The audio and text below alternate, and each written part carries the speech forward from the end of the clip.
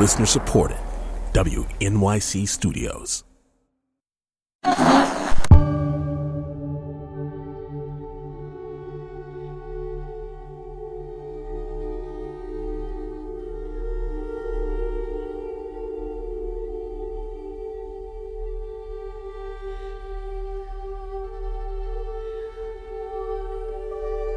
Meredith Monk is a composer.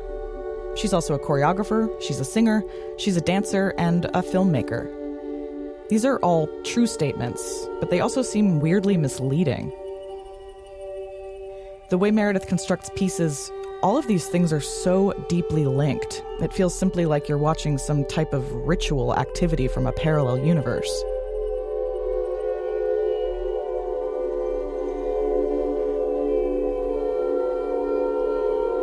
When you attend a friend's wedding, when the organ plays and everyone stands and turns to watch the bride as she walks down the aisle, these are ritualized motions, things that we do that don't really seem like choreography or acting.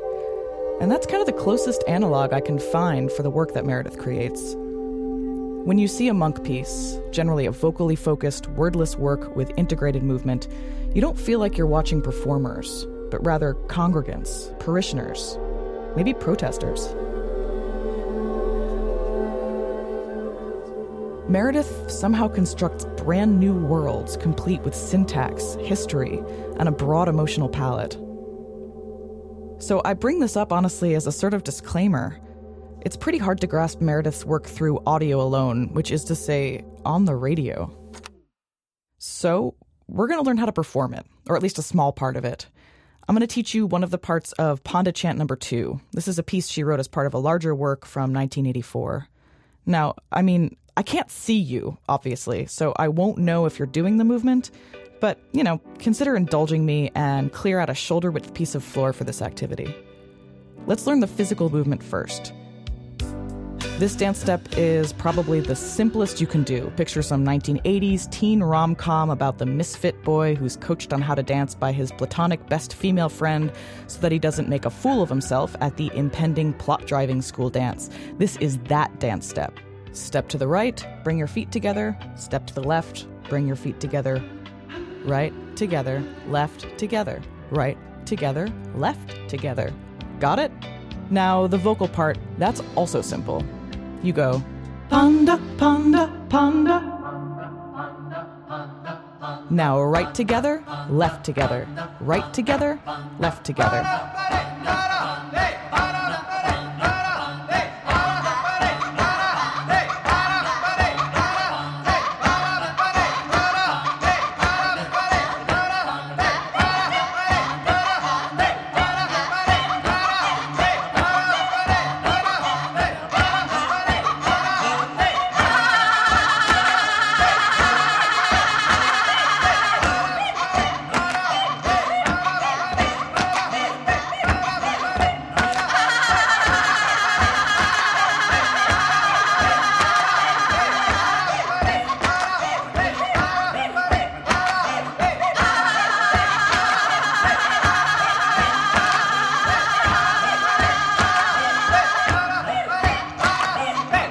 Today, we're diving deep into the mind of artist Meredith Monk.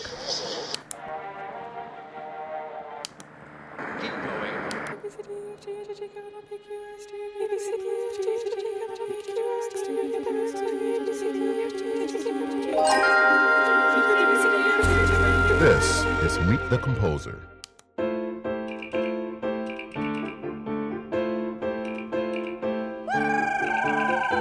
From New York Public Radio's Q2 Music, this is Meet the Composer. I'm Nadia Sirota. Meredith Monk is exceptionally hard to pigeonhole.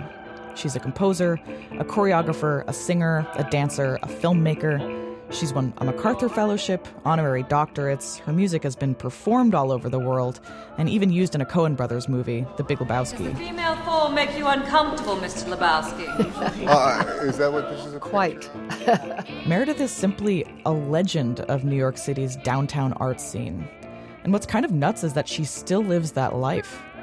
In a Manhattan choked with multi-million-dollar condos and former art space yogurt shops, Meredith still lives in a sprawling, rent-controlled Tribeca loft where she, her vocal ensemble, and her turtles have been working since the 1970s. Meredith is living romance, an uncompromising artist who's been making bizarre, gorgeous, important work with a unique and cohesive perspective for decades.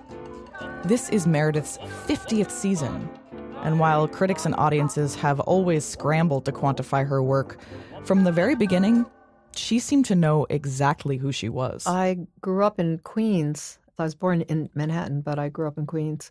Then when I was 7 years old, we moved to Stamford, Connecticut, which was the country. It really was the sticks in those days.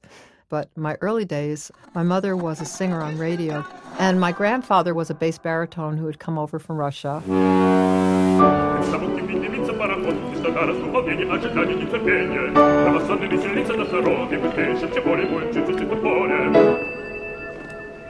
He had quite a career here in New York at BAM and at Carnegie Hall. He concertized, but also sang not only in temple, but also in church, so it didn't matter to him. I mean, he was an anarchist. That's probably why he left Russia. So my mother's whole background was music, music, music, and so she also sang very well. So she never went to college. She was on CBS at the age of 16. Wow.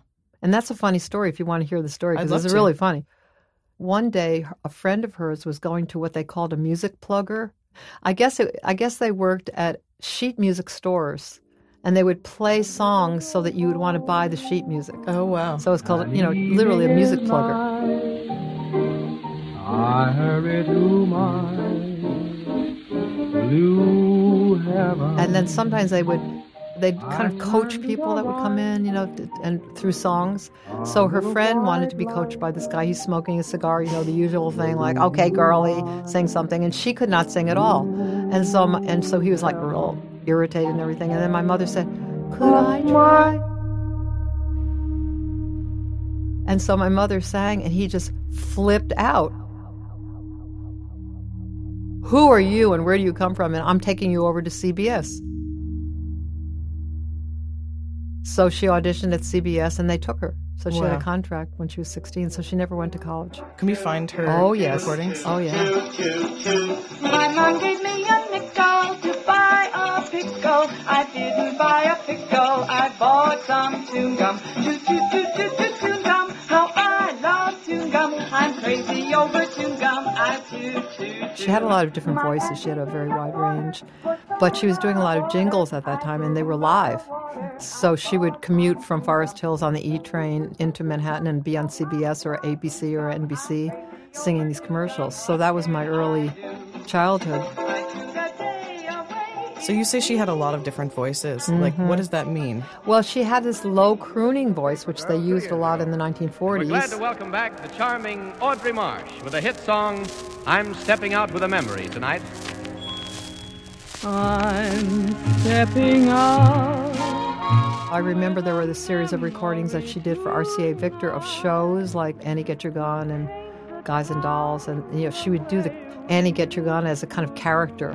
She wasn't afraid to go into a character voice. I'll dine at the old cafe where we had so much fun.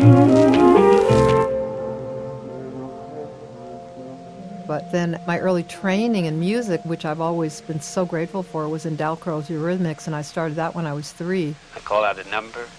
You make a great effort. This is the most important part of the exercise, and fortunately it's invisible. But what you do in your mind is much more important. Simply getting control of the beat and feeling fully part of it while you're moving. And then when I call out the number, you just take that abstract intellectual hieroglyphic and turn it into something real and living, which is an image of yourself moving that much faster. Now walk to the right, a step for each swing. Can you explain a little bit about what Dalcroze Eurythmics is? He was a Swiss composer in the late 19th century, and he was teaching at a music conservatory, and he realized that his students had a hard time learning rhythm. But this one particular student was having the hardest time, and he observed the way he walked. He saw that he had a lot of flow to his physical being, and he realized, I can teach rhythm through this person's body. So he started teaching this method, and it was a 3-pronged method. I remember doing a lot of things with rhythm sticks, catching balls in rhythm and skipping in rhythm. And then another branch was solfège, the do, re, mi, fa, sol, la, ti, do scale system. But I remember doing it with our arms. Our arms were down, and then by the top part of the scale, our arms were up. So you got that sense of the way that sound works in space, low and high. So from the age 3, physical movement and music were indelibly tied together for you. Most of the other kids in the class were learning music through their bodies, but because of my musical background, I was learning my body through my comfort with music. For Meredith, music and movement have always been braided together. It's funny, we talk about synesthesia, which is when 2 or more senses are kind of mixed up. And we marvel at the people who associate key centers with color and things like that. But we never really bat an eyelash at the maybe obvious fact that music can really strongly connote movement. And when you think about it, that's a pretty complex system. That's aural, tactile, and visual information all wrapped up in one package. I started studying piano when I was also about 3 years old. Last minute. And I never was a great pianist because I never practiced. That was, I hated the technical part of it. I just would read through everything. I was just so lazy, as a piano student. And my mother would say, my mother used to practice 6 hours a day. When Meredith was 13, her family picked up and moved to Bucks County, Pennsylvania, where everything was different. New house, new friends, new school, and new teachers. We had to take an elective. And chorus was one of them, but I couldn't because my father insisted that I take typing, which I hated. I actually hated it so much. But during a free period, I heard the chorus, and so I snuck in, and I started reading through everything. And then Mr. Rivera said, "Who are you?" And I, told him my name, and then he just let me be in the chorus.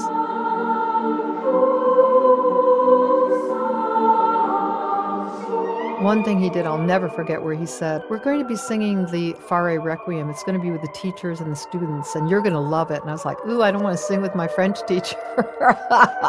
But, it was just incredible. He said, all these doors are going to open for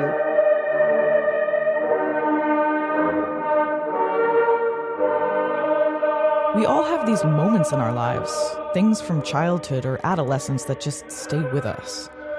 I sang Stravinsky's Symphony of Psalms in high school, and there's something about performing amazing music with so many other people, the transformation of many voices into one force, that makes choral singing so transcendent, so unforgettable.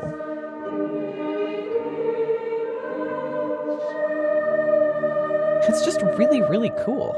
But anyway, so the piano was, my early instrument, but then when I was about 13, and I don't remember exactly how it happened, but I started getting really, really interested in folk music, and I wanted to learn guitar.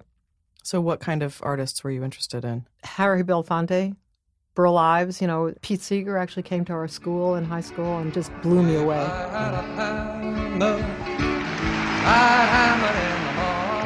I had never heard a 12-string guitar before. I mean, he was extraordinary. All over this land. The folk thing was starting to come into the culture, but it was something that was very personal to me, particularly the ballads, because I was probably so miserable that it was like it was kind of a reflection of my inner state. Sad British ballads about dying. Why were you so miserable? Just because you were 13, or? I think so, yeah. I'm just a poor wayfaring stranger, traveling through this world of woe. So I learned guitar and started singing folk music. And then I even helped myself through school singing at children's birthday parties with the guitar. In that fair land to which I go. So Meredith went to Sarah Lawrence, which was a pretty key step for her. This was a place that let her develop all facets of her artistry. She was registered both in the music department and in the dance department, working pretty experimentally in both disciplines. Movement was very difficult for me. I was born to sing, but I was not born to dance. But there was something about the dancing that I think was my health. You know, in a way, I don't know what would have happened to me, you know, if I hadn't had the movement in my background, because I don't think I was a natural. So because I had technical limitations as a dancer, I had to find my own idiosyncratic way of moving and choreography. So I was doing very sophisticated choreography at a very young age, and I was given a lot of support for that. You know, I think the thing with young people, and I try very hard when I'm teaching to also remember this, is if you're seen, that's actually all you need. And that's very hard to get. And they really saw who I was. You know, they really saw that I really needed to sing, I really needed the music, and I also wanted the movement. So, you know, they really were very, very influential to me.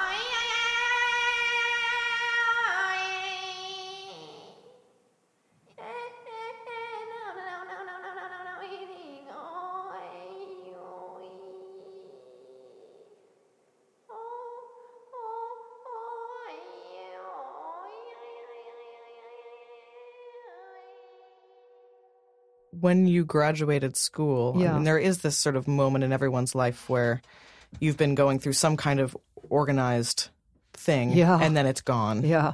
What happened at that sort of great moment of freedom? Well, I was very driven at that as a young person. You know, I wanted to do my work, period. You know, that was it. I would say, especially my senior year at Sarah Lawrence, I was making fairly sophisticated pieces that involved gesture and some voice and objects and, you know, very interdisciplinary or kind of holistic sort of forms. I didn't know what they were, but I was glimpsing the possibility of weaving these elements together into something. So that transition, you know, I would say that was one of the easiest transitions in my life because I had already set up my whole thing at Sarah Lawrence. I'd come into New York and I was already renting a studio, you know, to work. And I just got on the train after I graduated and I was in New York, period. That was it. At the time Meredith got here, New York was a world different from what we have now. That's composer Phil Klein, whom you might recognize as a host on Q2 Music. He's also our sort of resident guy who was around then. The look of the place, the real estate, it was so wide open. It was very quiet downtown. For the most part, it was just forgotten. In the 60s and 70s, the Lower East Side was like 1/3 occupied. In a way, it was very free. It was easy to move around. You know, there'd been like the folk music scene in Greenwich Village, but it wasn't really, you know, what was happening artistically was all sort of quiet and local. Actually, Meredith was there at a really great time because a lot of things were just about to happen. You know, the concepts for things like minimalism and performance art were there. They were starting to exist, but they weren't really gelling yet. And she was there at the time that, well, to help it gel, to help invent it. But that was stuff that was just in the air at the moment, you know, coming through people like, you know, John Cage, or for that matter, Andy Warhol and the Factory. These ideas were there. I mean, Lamont Young was just beginning to do his thing. It was almost as if that part of New York was like a small town back then in a way. I was welcomed very much into New York, and I say this, you know, with so much gratitude, by the generation that was ahead of me, which were the Fluxus people. So the Fluxus movement was a deeply fascinating and kind of bonkers movement of music and art from the very beginning of the 1960s that kind of got its genesis as a result of these classes composer John Cage was teaching at the New School. You might know the kind of Cliff's Notes fact about John Cage, that he wrote a piece in 1952 called 4 minutes and 33 seconds, which calls for exactly that amount of silence. Cage's work, though, went way beyond 4:33, and he spent a couple decades constructing music from all sorts of unlikely sources. Mr. Cage's secret is that he's going to play one of his musical compositions tonight. He is probably the most controversial figure in the musical world today, and when you hear his performance, if you'll forgive me, you will understand why. The instruments that he will use include a water pitcher, an iron pipe, a goose call, a bathtub, 5 radios all hooked up. What is the latest status? Are they hooked? Are they working or not? I'll explain this later. They're not. And a grand piano. Now, Mr. Cage, I know that you teach a course in experimental sound at the new school. Experimental music. Experimental music. Yes. Will you tell us quite seriously whether or not you consider what we're about to hear music? No tongue-in-cheek, but seriously. No, perfectly seriously. I consider music the production of sounds. And since in the piece which you will hear I produce sounds, I would call it music.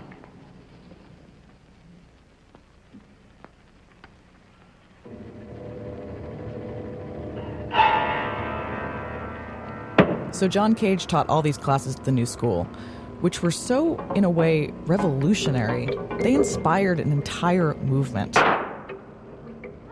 Calling their work Fluxus, these composers pushed at the boundaries of music and performance. If you've got a second, I highly recommend looking up Fluxus online. Almost all of these scores are available and they're pretty easy to find. But just to give you an example, I'm going to read a few of them right now.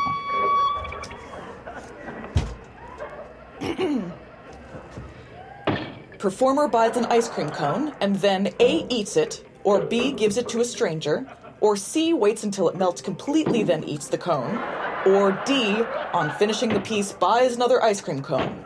Ice Cream Piece, 1966, by Albert M. Fine. Do not prepare for the performance and even try to forget that in a short time you will be performing. When the time of the performance comes, simply do something appropriate. Music for My Son, date unknown, Jed Curtis. Spontaneously catch hold of a hoist hook and be raised up at least 3 stories. Danger Music, 1961, Dick Higgins. Dick Higgins was a person that was very important to me. I performed in some of their happenings and events. That was, in a way, the tail end of that movement, the happenings movement. I got that for about the first year. I remember meeting Yoko Ono at that time, but she was quite a bit older than I was, and her work was more, she wasn't at that time doing vocal work at all. It was much more visual and very conceptual kind of work. In entertaining your guests, bring out your laundry of the day and explain to them about each item, how and when it became dirty, and why. Laundry Piece, 1963, Yoko Ono. They also saw who I was. When I would do those happenings, I could use movement, I could use my voice, I could use image. I mean, I had a big range as a performer. So I was lucky because they just took me under their wing in terms of offering me a lot of opportunities to perform and that kind of freedom. And in a certain way, they were more anything is possible than, I think, generations that came after them. And yet it was quite a different sensibility than mine, because I think mine was much more mystical, always more mysterious, and they were much more cutting through what had happened in the 50s. Most of them were students of John Cage at the New School and those very famous classes that he gave.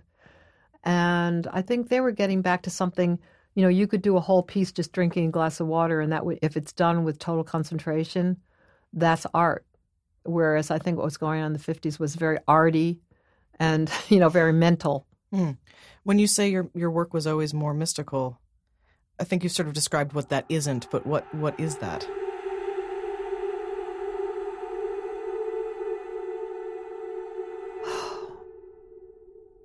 Well, I don't know. It's hard for me to explain. I think it was just I was much more into magic and, in a sense, a kind of theatricality. And I think I was much more interested in myth and what you didn't see as I was in what you did see.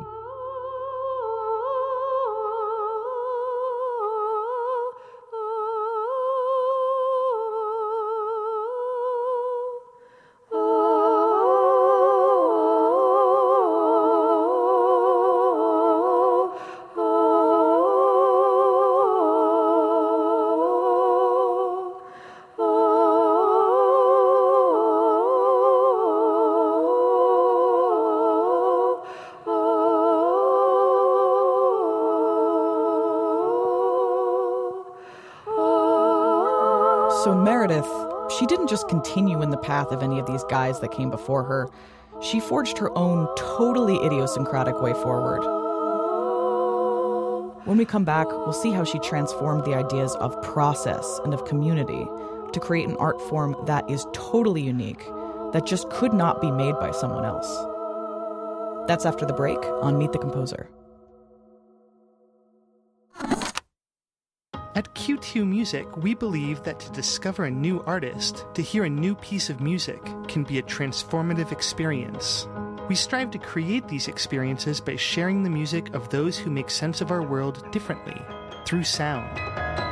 With our 24/7 music stream, connect to an international audience united by a passion for discovery.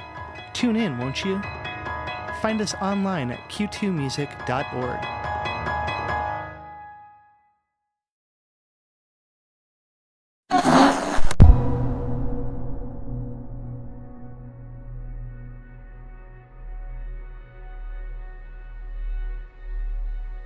Welcome back to Meet the Composer.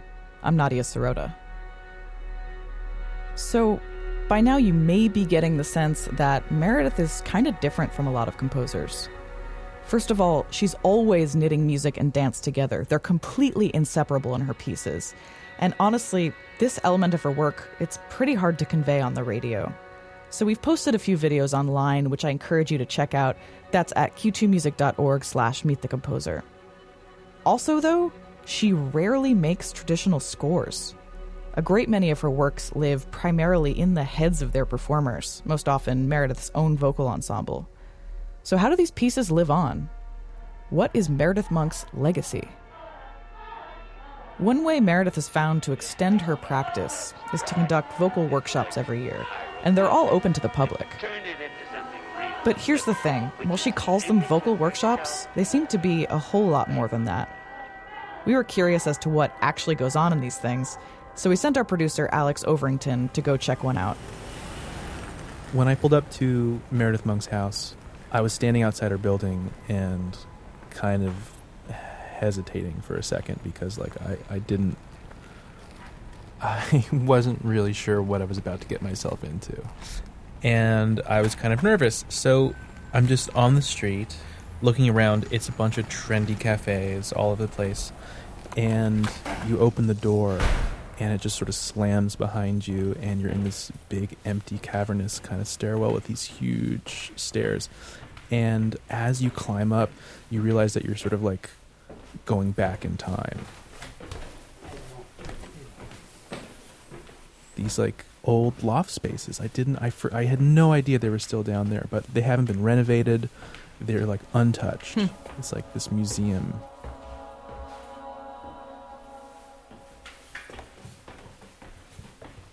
I finally get to the 5th floor, and I've got my hand on the door, and as soon as I get in, all that weird anxiety just sort of disappears because you're face to face with this turtle. Wait, did you just say turtle? Yeah. Like Turtle the animal? Like a turtle in a glass, like a real turtle, like a turtle. Factual turtle, okay. And all of a sudden I'm like, oh, okay.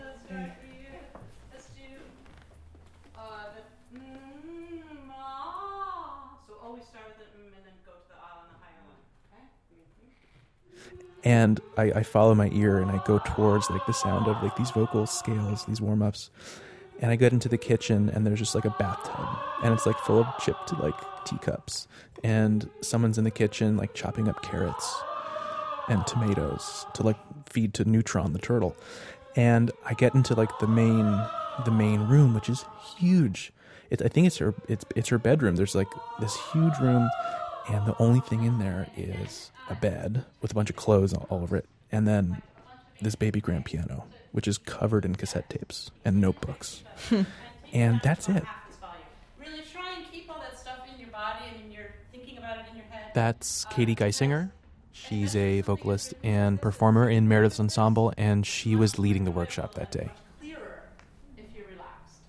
Cuckoo, as I went walking on a May morning, I heard a bird. Just want to put the beat in your body anywhere, that's fine. Cuckoo, as I went walking on a May morning, I heard a bird sing. Yeah. Cuckoo, as I went walking on a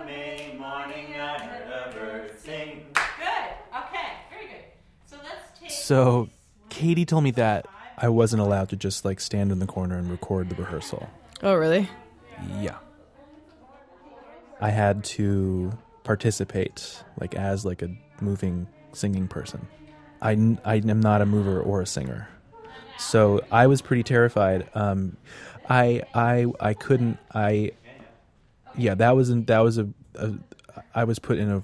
That was a weird zone for me, for sure. Eyes closed.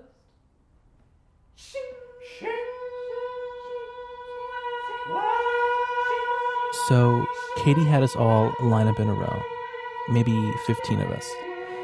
And she started by singing this one pitch, using the text, Sheng Wei. It was this kind of musical game of telephone. You hear these sustained pitches, but the notes keep changing.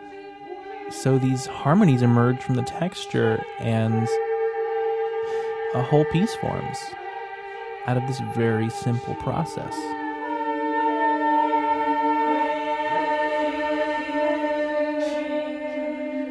Having the music kind of like flow through me or something, it's so different from just listening to Meredith's CDs.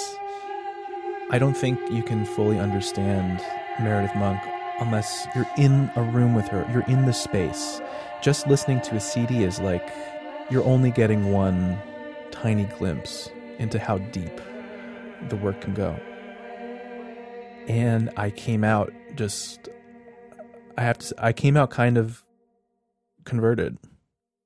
What Alex is talking about, this is really true, and it's really congruous with my experience of Meredith's music. The first time I heard it, it was on some clinical recording of some piece or another, and I thought it was pretty. But the second I saw Meredith perform these pieces, I saw her embody these phrases and use her physical body to illustrate things. She lives her music so richly. It's an entirely different experience. So, as you might imagine, the process Meredith uses to write her music, it's also a little bit different.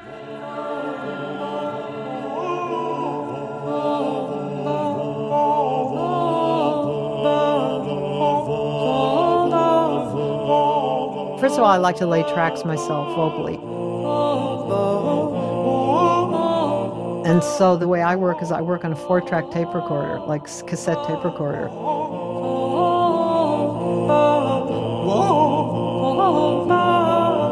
The thing that's hard for me with the digital thing is that, the first thing they say, is it going to be in 4/4, or is it going to be in, it's sort of made for someone who knows I'm going to make a rock and roll song, that's it.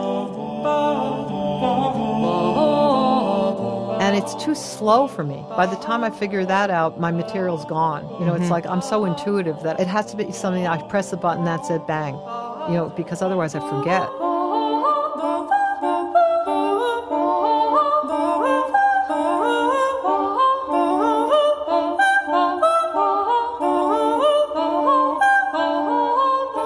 Sometimes I do notate it, like if I'm working at the piano, so I have like lots and lots and lots of notebooks.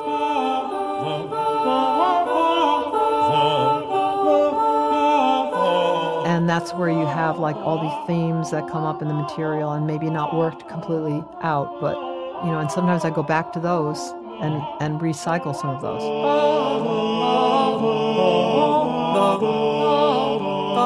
Nowadays, the forms are quite complex, so I actually need someone to enter them into, a score program, because I can't do that. I used to write the forms out by hand.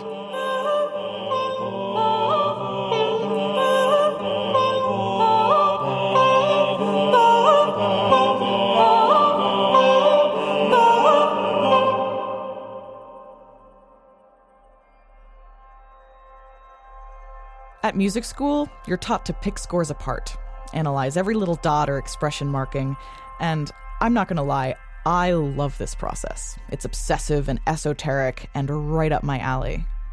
Meredith Monk doesn't write scores. Not really. Sometimes she makes maps, sometimes she notates musical cells, but for the most part, the music exists as sound, stored in memory and expressed in rehearsals or concerts. I find the process of working from memory kind of radically different from the process of working with a score. The music sort of seeps into your subconscious in this crazy way, and performances feel completely transformed when you're not reading notes.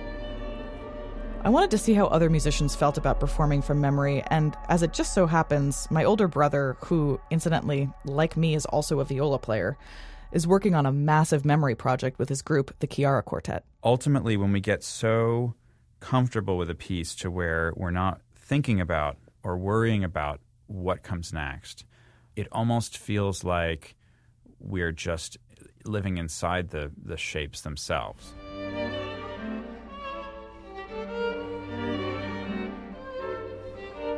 It really feels like taking what is an analytical process to begin with, that of understanding the composer's intention, and so internalizing it that it becomes no longer analytical at all, but rather almost experiential.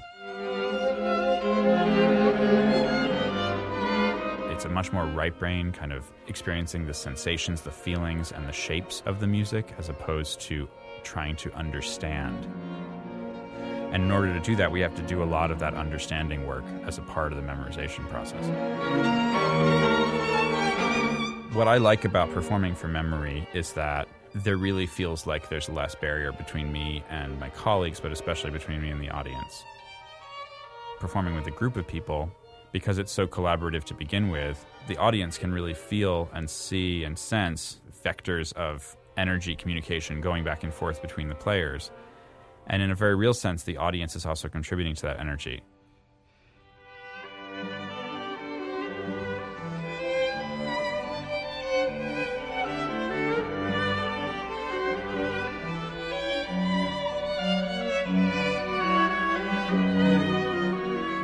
I find it very satisfying to do that work.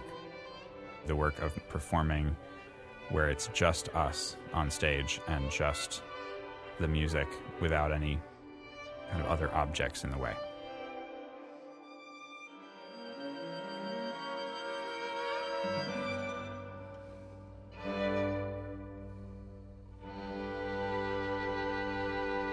For me, it's so much easier to just embody the music, and it becomes part of your bones. And that it takes time. You could say memorization, but the way that I like to work with my group is that what you said before is that it's so hands-on that you don't start with paper, actually. What I used to do with my group is we didn't have any scores, and then I wrote the score after I'd finished the piece as a mnemonic device, but not necessarily in the process of making it. So you're making it basically all in your head and retaining it all in your head. Head and body. Head and body. Right. Yeah. A visceral kind of way of thinking about music. Well, the first piece I did with the full vocal ensemble was American Archaeology, which was a site-specific performance out on Roosevelt Island. I think it was 1994. I'm Theo Blackman, vocalist and composer.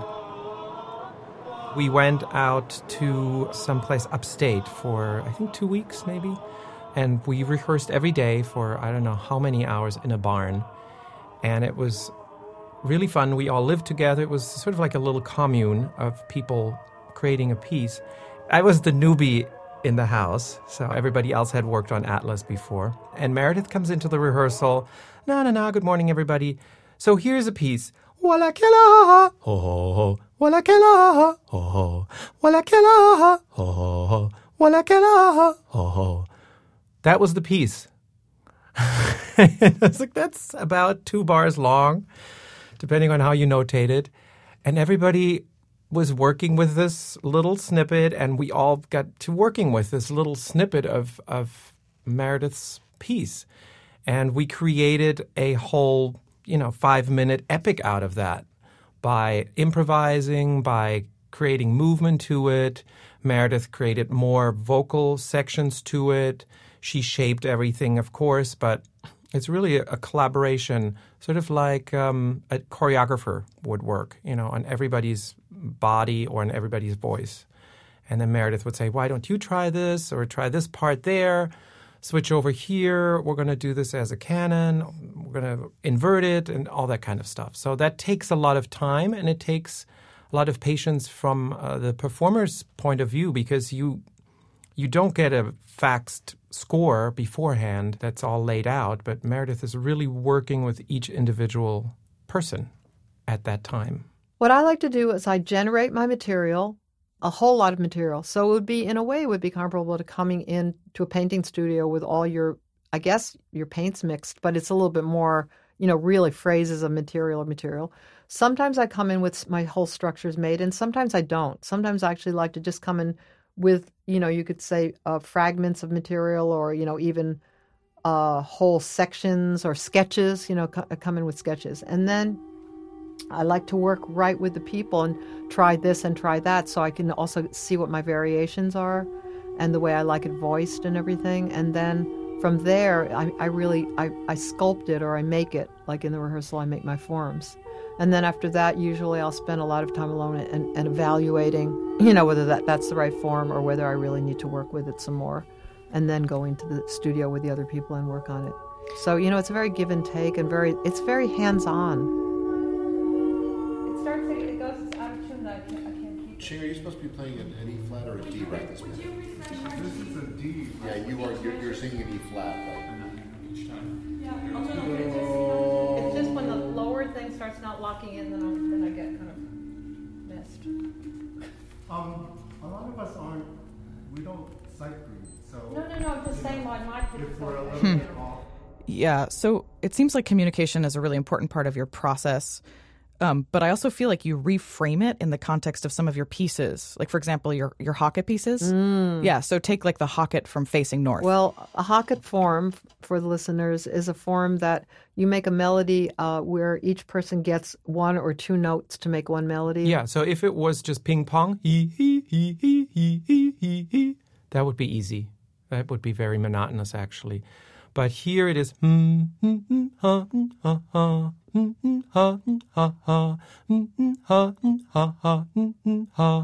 all the ums were Meredith and all the has were me.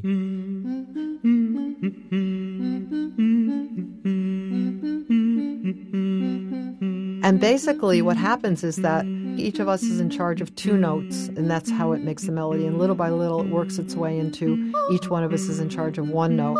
So wide in range, and it passes by so quickly that still to this day, it's one of the scarier things to perform. So we're throwing these notes really quickly through the air. Because so many things can go wrong. You have one tiny little iota of a doubt, and you're gone. If you have a thought in your mind, that's it. You're out. So one part is nothing without the other. And it's very complex. If you sing it by yourself, it sounds bizarre, and it's nothing. In a way, it's like a moving meditation. But with the other person, it comes to life. Like musical chairs, but sped up. Throughout the piece, it gets more and more complex. Talk about communication. Meredith takes over some of my notes. We're looking in each other's eyes, and if one person happens to go off, I take over some of Meredith's notes. You have to make an ESP decision. Are we just going on? It's a really interdependent piece. Or do we go back to what we missed? Oh, it's like tightrope. I mean, I've done it about, thousands of times, and I don't think there's ever a time that I've ever done it with anybody that fear is not within our gaze. It's just an incredible experience. I love the description you just gave of having a thought, but the thought is so much quicker than we could possibly talk about it. Exactly. When it's a verbalized thought, it's too slow. Right. The body is actually faster than the mind. My experience of doing the Hocket is that the body actually knows what to do. Mm-hmm. It's not that your mind is not working. Your mind is working, but it's not thought. It's, what they call in Buddhism, non-discursive thinking. Which means you're not going blah, blah, blah. You're actually where you are.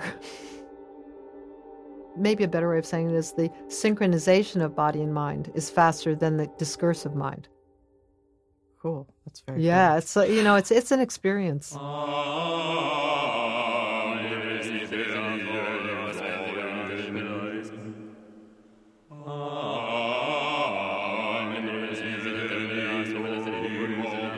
The majority of Meredith's massive output is made up of vocal music, and most of it is wordless.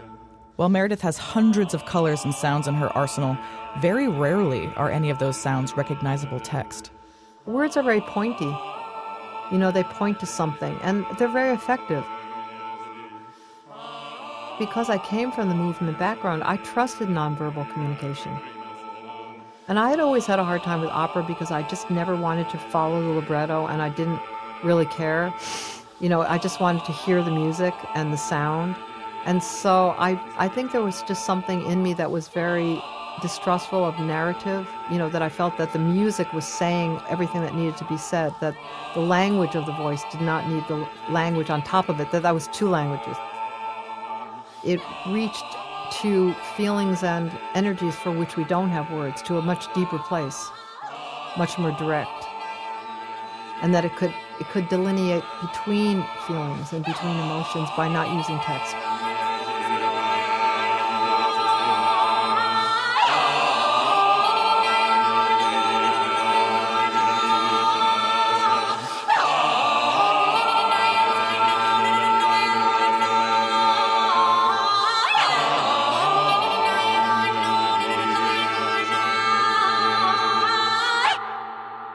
I never use words as narrative.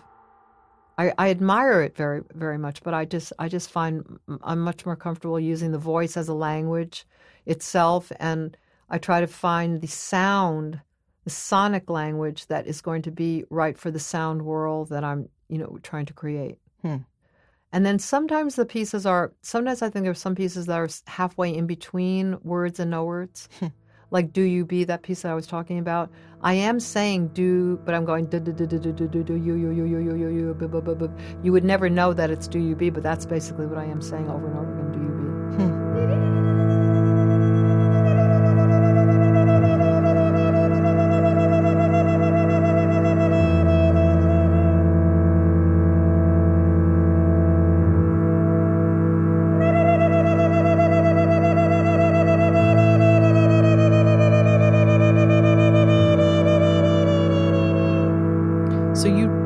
Consider the things that you do with your voice extended techniques, or does it? I think they are, but I mean, when I was doing it, I was very lonely and nobody was working that way, and I would never have thought of making a name like that.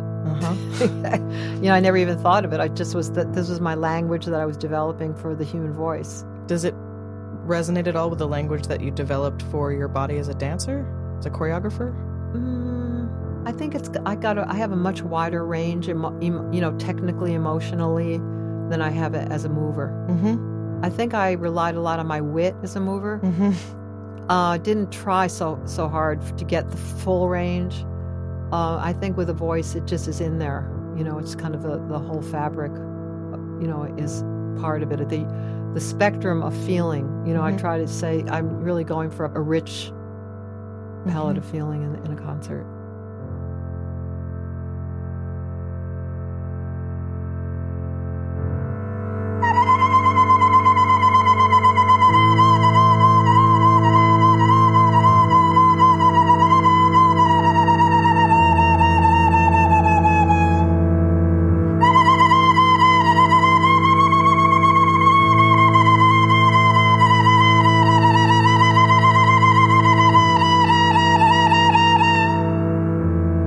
I always just used my voice I explored with my voice, so I went, as I said, I go in the studio and I just explore with my voice and just dig down and what's in there. And then I think that I remember the first concert that I did in 1970 at the Whitney, which was a full concert of music. So that was the first time that was just a music concert. And I remember somebody coming back and saying, "Have you ever heard Balkan music because you're doing this glottal break?" And I said, "No, I haven't." And so, listen to None Such Explorer, so and so, and I did, and it was great. But really, the way that I get to it is much more like digging down into the depth of my body and my voice and my soul, and then I come up with these sound worlds that that can seem to exist in the world vocal family or something like that, but or it can remind you of something, but that's not how I got to it.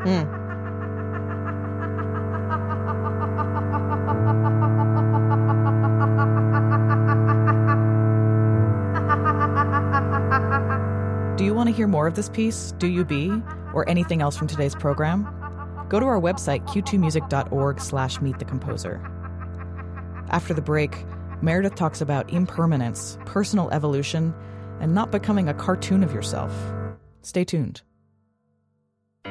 Q2 Music brings you into the minds of today's favorite new music artists. We also bring you into their physical space, their homes and their workshops through our video series, Q2 Spaces. Get to know the longtime Tribeca loft of today's featured composer, Meredith Monk. Learn about her Buddhist shrines, her workspace, and, of course, meet her turtle neutron. To watch the video, go to q2music.org/spaces.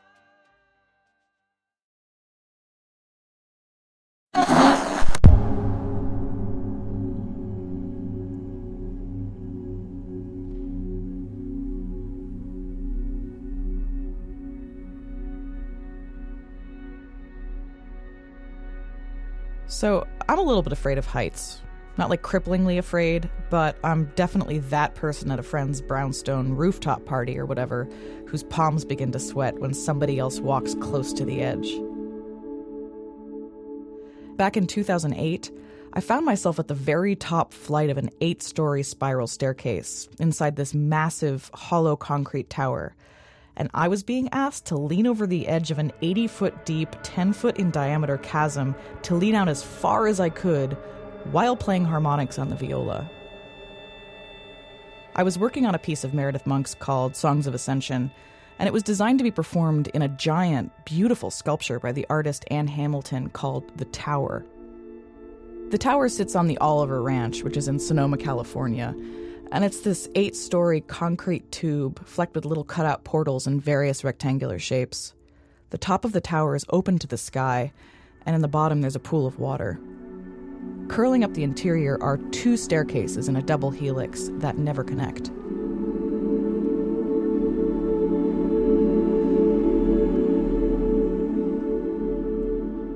Meredith Monk designed Songs of Ascension to be performed entirely on one of these staircases, the performers traversing up and down this crazy, cavernous, reverberant space, with the audience occupying the other staircase, such that each member of the audience experiences the work from a slightly, sometimes drastically different vantage point. So, back to my clammy palms. To be honest, I really wasn't used to playing and moving in space at the same time, at least not in a choreographed way.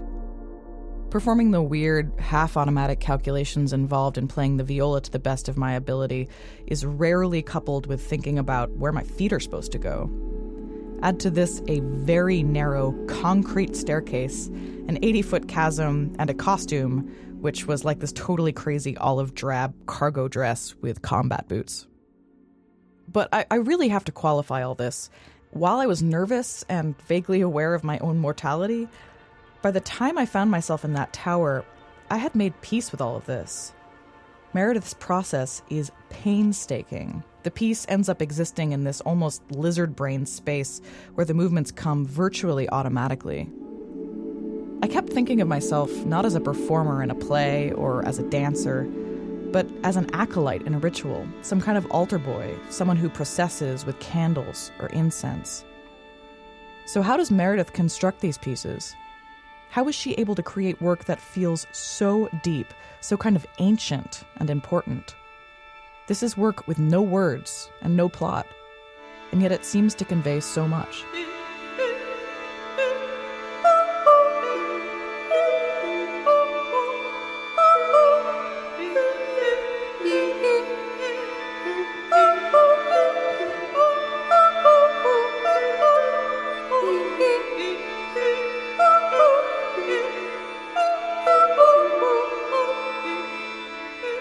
I think she really was open to experimentation. That's vocalist Katie Geisinger. So she was willing to let it rip for a while.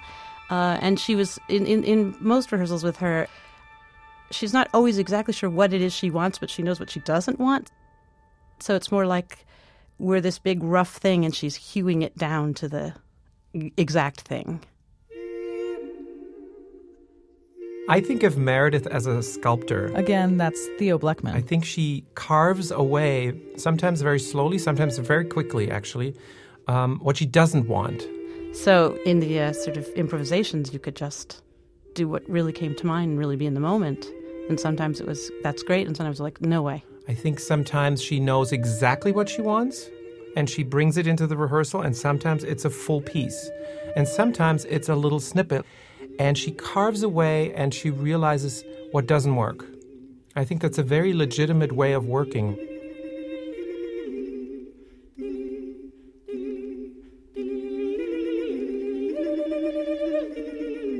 You just carve away and carve away and carve away and try this out, and by the end you're left with something that actually works.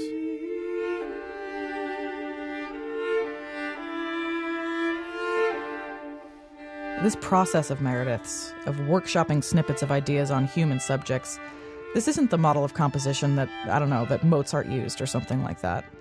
This is firmly rooted in communion, in community, and interaction. This is using other musicians as a big workshopping brain and editing as you go.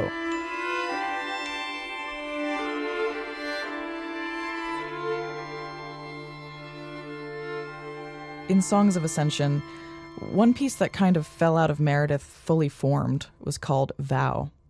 When we were working on it, she actually called it Mika's Melody.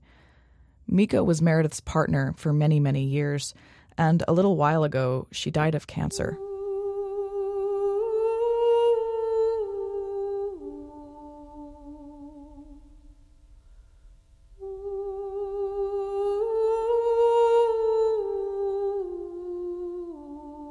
Her death was devastating and left a massive mark on both Meredith and her work.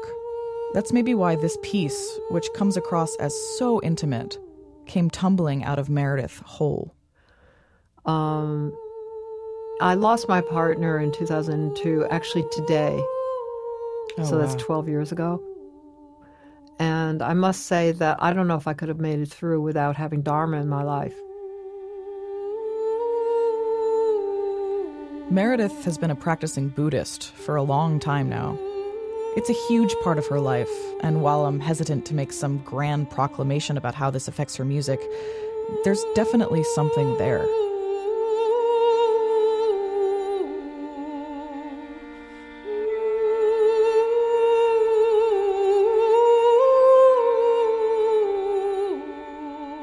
I think people get mixed up with Buddhism that it seems, how could you ever get that high, or, how could you ever be as pure as that? But that's not what it is. I think the thing about Buddhism that's so amazing is that it's accepting the moment for what it is, and its rawness, ugliness, pain, pleasure, joy, discomfort. It's all that is part of it, and it's totally acceptable and totally workable.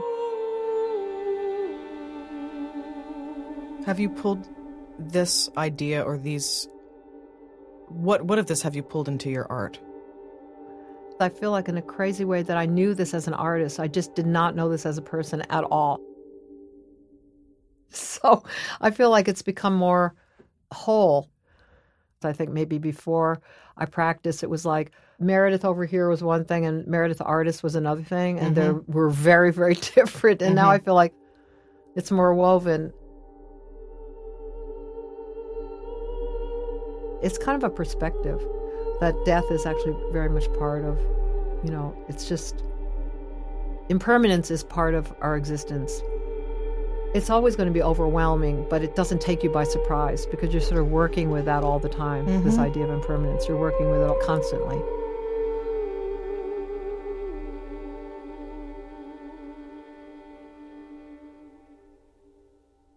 I think another thing that happens is that as we go on in life, especially as we get older, we tend to close off and harden up. And then you start becoming a kind of cartoon version of yourself. Because we just get into our habits and we get very solid about who we think we are. We don't really have an ongoing identity. The Dalai Lama would say we don't even exist really. That this idea of ourselves is just an idea. But if you actually soften and become more vulnerable, that's a way of also staying younger and staying more alive and staying more fluid. And so that's been very helpful for me.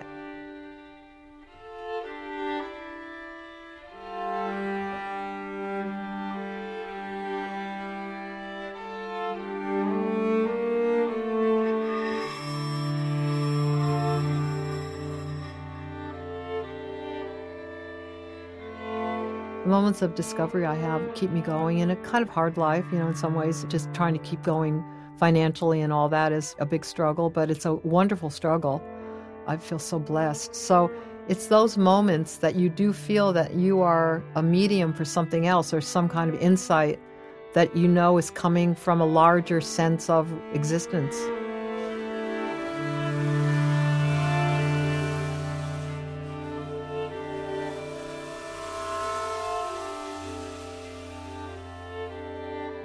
Something that you just touched upon, which I think resonates with a lot of people, is trying to be an artist in a world where all of these things require a certain amount of capital, like actual money. Yeah. I mean, maybe do you mind sharing a little bit of how that worked in your life as you were coming up through music? Well, pretty hard. I remember when I was living on Great Jones Street in my loft, and I was so poor that people used to have to take me to dinner, and my father would take me out to breakfast, and I'd just grab all the rolls and the sugars and everything, and put them in my purse, because if I had 5 rolls, that was 5 breakfasts. So I really know what that struggling is, and it still is very, very difficult, like, to keep it together. It just takes a lot of energy, with a lot of struggling and a lot of Sturm und Drang. We are still going. So, that's all I can say. But it's not easy, and it's never been easy. Right. But and I might be completely naive, but I believe that if you're really doing something that's of benefit and that you're really following what you believe to be true, in your work, that it will work itself out somehow.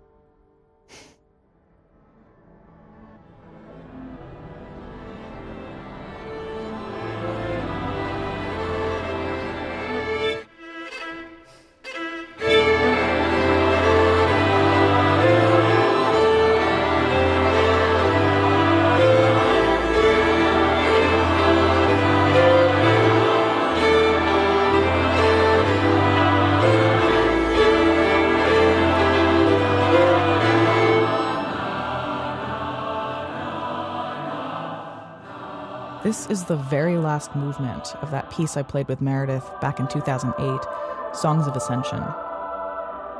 Picture again that concrete cylindrical tower with its 2 intermingling spiral staircases. During this piece, the whole cast, which was 6 instrumentalists, 6 solo singers, and a couple dozen chorus members, descended from their positions on the staircase out this tiny window at the bottom of the tower and across a large field, observed through tiny cutouts by the remaining audience, who watched them fade from view.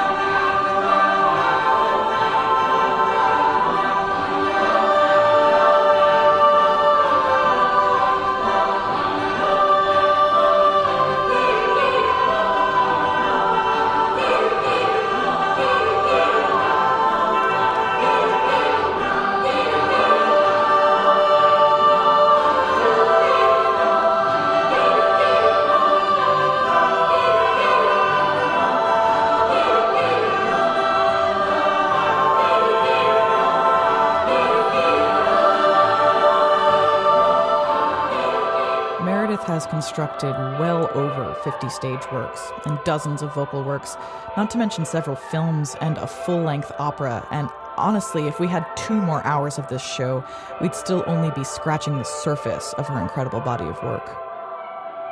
Nowadays, she's working more and more with notation and instrumental music. And I think this is because not only are her forms becoming more and more complex, she's aware of her own impermanence. I love what Meredith said about her legacy, that the best she could hope for was that the joy of playing and singing this music would be passed down, that you can be a musician and a singer and synchronize body and mind.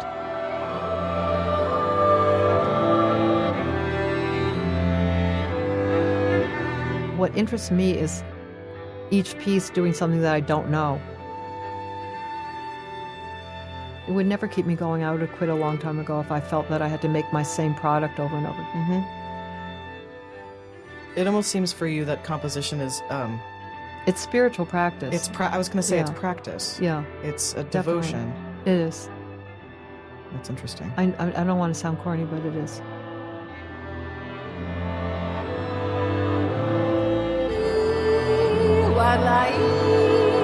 Oh,